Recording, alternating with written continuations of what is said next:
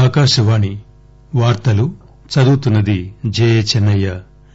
న్యూఢిల్లీలోని రాంలీలా మైదానంలో జరిగే సభలో మరికొద్దిసేపట్లో ప్రధానమంత్రి నరేంద్రమోదీ ప్రసంగిస్తారు. జార్ఖండ్ శాసనసభలోని 81 స్థానాల్లో జరిగిన ఎన్నికల ఓట్ల లెక్కింపునకు ఏర్పాట్లన్నీ పూర్తయ్యాయి. వస్తు సేవల పన్ను రేట్లలో మార్పు చేర్పులను ఇకపై ఏడాదికొకసారి పరిశీలించాలని వస్తు సేవల పన్ను మండలి నిర్ణయించింది. పన్ను వసూళ్లలో నిలకడ వచ్చేదాకా పన్ను శాతాల పెంపు ఉండదని స్పష్టం చేసింది. ఉత్తర భారతదేశంలోని పలు ప్రాంతాల్లో శీతల వాయువు ప్రభావం అధికంగా ఉంది. క్యూబా ప్రధానమంత్రిగా మాన్యుయల్ మరీరోను నియమిస్తూ దేశాధ్యకుడు మిగ్యుయల్ డయాన్ క్యానెల్ ఆదేశాలు జారీ చేశారు. వెస్టిండీస్ భారత జట్ల మధ్య కటక్లో జరిగే మూడో చివరి వన్డే అంతర్జాతీయ క్రికెట్ మ్యాచ్ ఈ మధ్యాహ్నం 1:30కు ప్రారంభమవుతుంది. ప్రధానమంత్రి నరేంద్రమోదీ మరికొద్దిసేపట్లో న్యూఢిల్లీలోని రాంలీలా మైదానంలో ఒక ర్యాలీని ఉద్దేశించి ప్రసంగిస్తారు. ఢిల్లీలోని 1731 అనధికార కాలనీల్లో తమ ఆస్తులపై యాజమాన్య హక్కులు పొందిన ప్రజలు ఈ ధన్యవాద ర్యాలీని ఏర్పాటు చేశారు.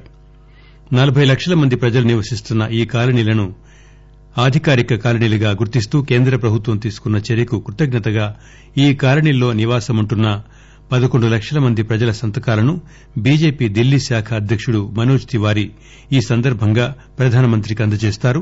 భారతీయ జనతా పార్టీ నిర్వహిస్తున్న ఈ ర్యాలీలో బీజేపీ అధికారంలో ఉన్న రాష్టాల ముఖ్యమంత్రులు కేంద్ర మంత్రులు కూడా పాల్గొంటారు.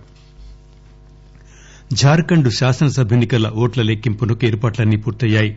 రేపు ఉదయం 8 గంటలకు లెక్కింపు మొదలవుతుందని ఎన్నికల కమిషన్ రాష్ట ఎన్నికల ప్రధానాధికారి వినయ్ కుమార్ చౌబే ఆకాశవాణి ప్రతినిధికి తెలిపారు. తొలి గంట ముగిసేసరికే ఫలితాల సరళి వెల్లడి కాగలదని ఈ సందర్భంగా ఆయన చెప్పారు. రాష్టంలో నవంబర్ 30 నుంచి డిసెంబర్ 20వ తేదీ వరకు 5 దశల్లో పోలింగ్ నిర్వహించిన సంగతి తెలిసిందే. ఈ మేరకు 81 స్థానాల పరిధిలో సుమారుగా 65% పోలింగ్ నమోదైనట్లు కేంద్ర ఎన్నికల సంఘం తెలిపింది. ప్రస్తుతం అధికారంలో ఉన్న తమకే మళ్లీ అవకాశం దక్కుతుందని బీజేపీ ఆశాభావంతో ఉంది. పౌరసత్వ సవరణ చట్టం వివరాలను ప్రజలకు తెలియజేసి ఈ చట్టంపై ప్రతిపకాలు చేస్తున్న ఆరోపణల్ని ప్రజలకు వివరించడానికి బీజేపీ ఒక భారీ ప్రచార కార్యక్రమాన్ని ప్రకటించింది. ఈ విషయంపై పార్టీ వ్యూహాన్ని రూపొందించేందుకు బీజేపీ కార్యనిర్వాహక అధ్యకుడు జేపీ నడ్డా అధ్యక్షతన నిర్వహించిన సమావేశంలో ఈ నిర్ణయం తీసుకున్నారు. బీజేపీ ప్రధాన కార్యదర్శి భూపేందర్ యాదవ్ కొత్త ఢిల్లీలో విలేకరులతో మాట్లాడుతూ వచ్చే 10 రోజుల్లో పార్టీ 3 కోట్లకు పైగా కుటుంబాలను కలుసుకుని సీఏఏ గురించి వివరిస్తుందని చెప్పారు. పౌరసత్వ సవరణ చట్టానికి మద్దతుగా దేశ విదేశాలకు చెందిన 1100 మంది వివిధ విశ్వవిద్యాలయాల విద్యావేత్తలు, పరిశోధకులు, ఇతర ప్రముఖులు ఒక ప్రకటన విడుదల చేశారు. పౌరసత్వ సవరణ చట్టాన్ని సమర్థిస్తూ ఈ ప్రకటనపై సంతకాలు చేసిన వారిలో రాజ్యసభ సభ్యులు Swapan Das Gupta, Shillong IIM chairman Shishir Bajoria, Nalanda university vice chancellor Sunaina Singh, జేఎన్యూలో professor Ainul Hasan, institute of peace and conflicts studies junior fellow Abhijit Iyer Mitra, journalist Kanchan Gupta తదితర ప్రముఖులున్నారు. సమాజంలోని ప్రతి వర్గం సంయమనం వహించాలని, మతవాదం, అరాచకవాదం, ప్రచార శక్తుల ప్రభావానికి లోను కావద్దని వారంతా కోరారు. వివాదాస్పద పౌరసత్వ సవరణ చట్టం సీఏఏకి మద్దతుగా వందలాది మంది ప్రజలు నిన్న సాయంత్రం ముంబైలో దాదర్ రైల్వే స్టేషన్ బయట సమావేశమై ప్రధానమంత్రి నరేంద్రమోదీని ప్రశంసిస్తూ నినాదాలు చేశారు. ఈ చట్టానికి వ్యతిరేకంగా నగరంలోని చారిత్రాత్మక ఆగస్టు క్రాంతి మైదాన్లో భారీ ర్యాలీ నిర్వహించిన 2 రోజుల తర్వాత ఈ సమావేశం జరిగింది. ఈ ర్యాలీలో బాలీవుడ్ ప్రముఖులతో పాటు ఇతరులు పాల్గొన్నారు. సీఏఏ జాతీయ పౌర రిజిస్టర్ ఎన్ఆర్సీలకు శాంతియుతంగా మద్దతు తెలియచేయాలని కార్యక్రమ నిర్వాహకులు ఈ సందర్భంగా ప్రజలకు విజ్ఞప్తి చేశారు. పౌరసత్వ సవరణ చట్టానికి వ్యతిరేకంగా జరుగుతున్న ఆందోళనల నేపథ్యంలో విద్యార్థుల సామాజిక మాధ్యమాల పోస్టులపై నిఘా పెట్టమని ఐఐటీలు, ఐఐఎంలు విశ్వవిద్యాలయాలను కోరలేదని మానవ వనరుల అభివృద్ది శాఖ స్పష్టం చేసింది. ఐఐటీలు, ఐఐఎంలకు గాని ఇతర ఏ సంస్థలకు గాని ఎటువంటి ఆదేశాలు ఇవ్వలేదని హెచ్ఆర్డీ వరుస ట్వీట్లలో తెలిపింది.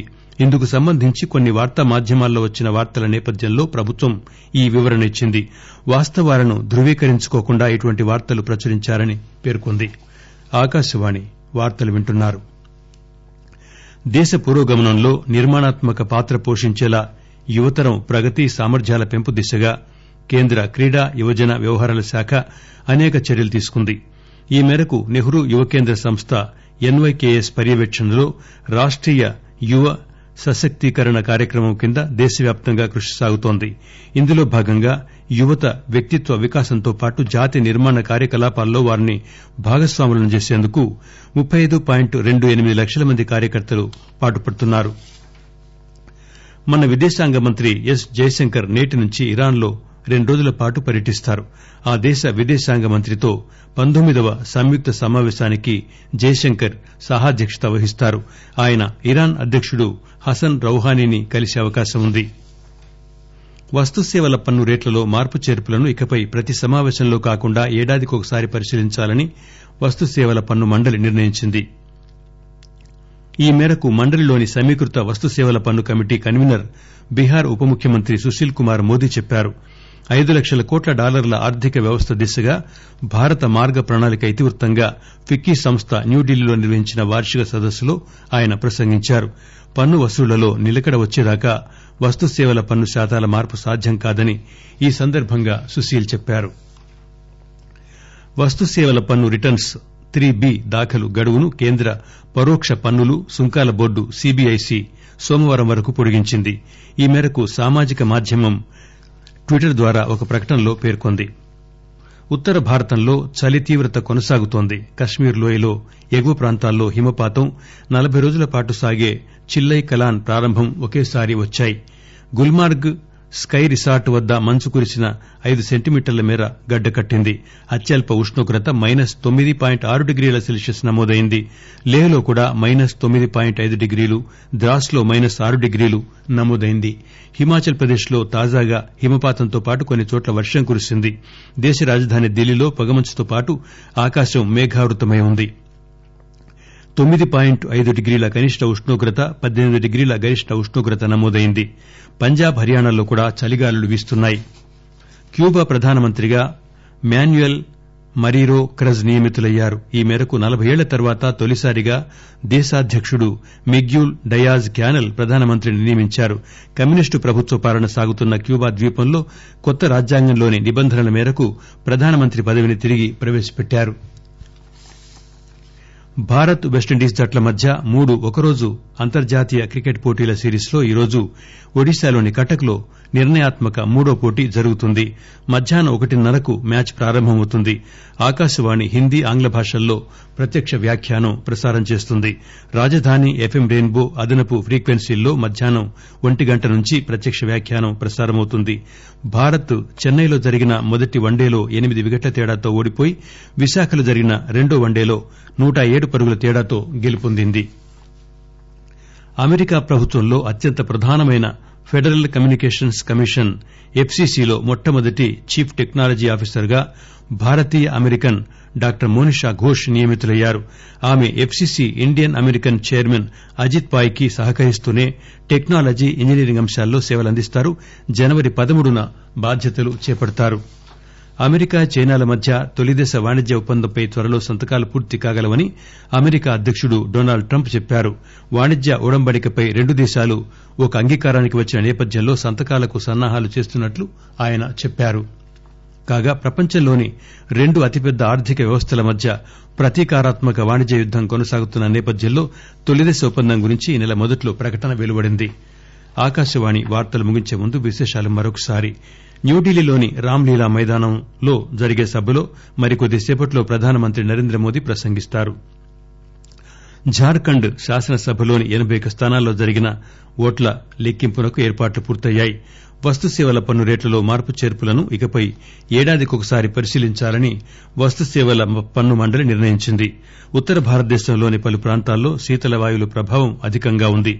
క్యూబా ప్రధానమంత్రిగా మాన్యుయల్ మరీరోను నియమిస్తూ దేశాధ్యకుడు మిగ్యూయల్ డయాన్ క్యానెల్ ఆదేశాలు జారీ చేశారు. వెస్టిండీస్ భారత జట్ల మధ్య కటక్లో మరికొద్దిసేపట్లో జరిగే 3వ చివరి వన్డే అంతర్జాతీయ క్రికెట్ మ్యాచ్ ఈ మధ్యాహ్నం 1:30 ప్రారంభమవుతుంది. ఆకాశవాణి వార్తలింతటితో సమాప్తం.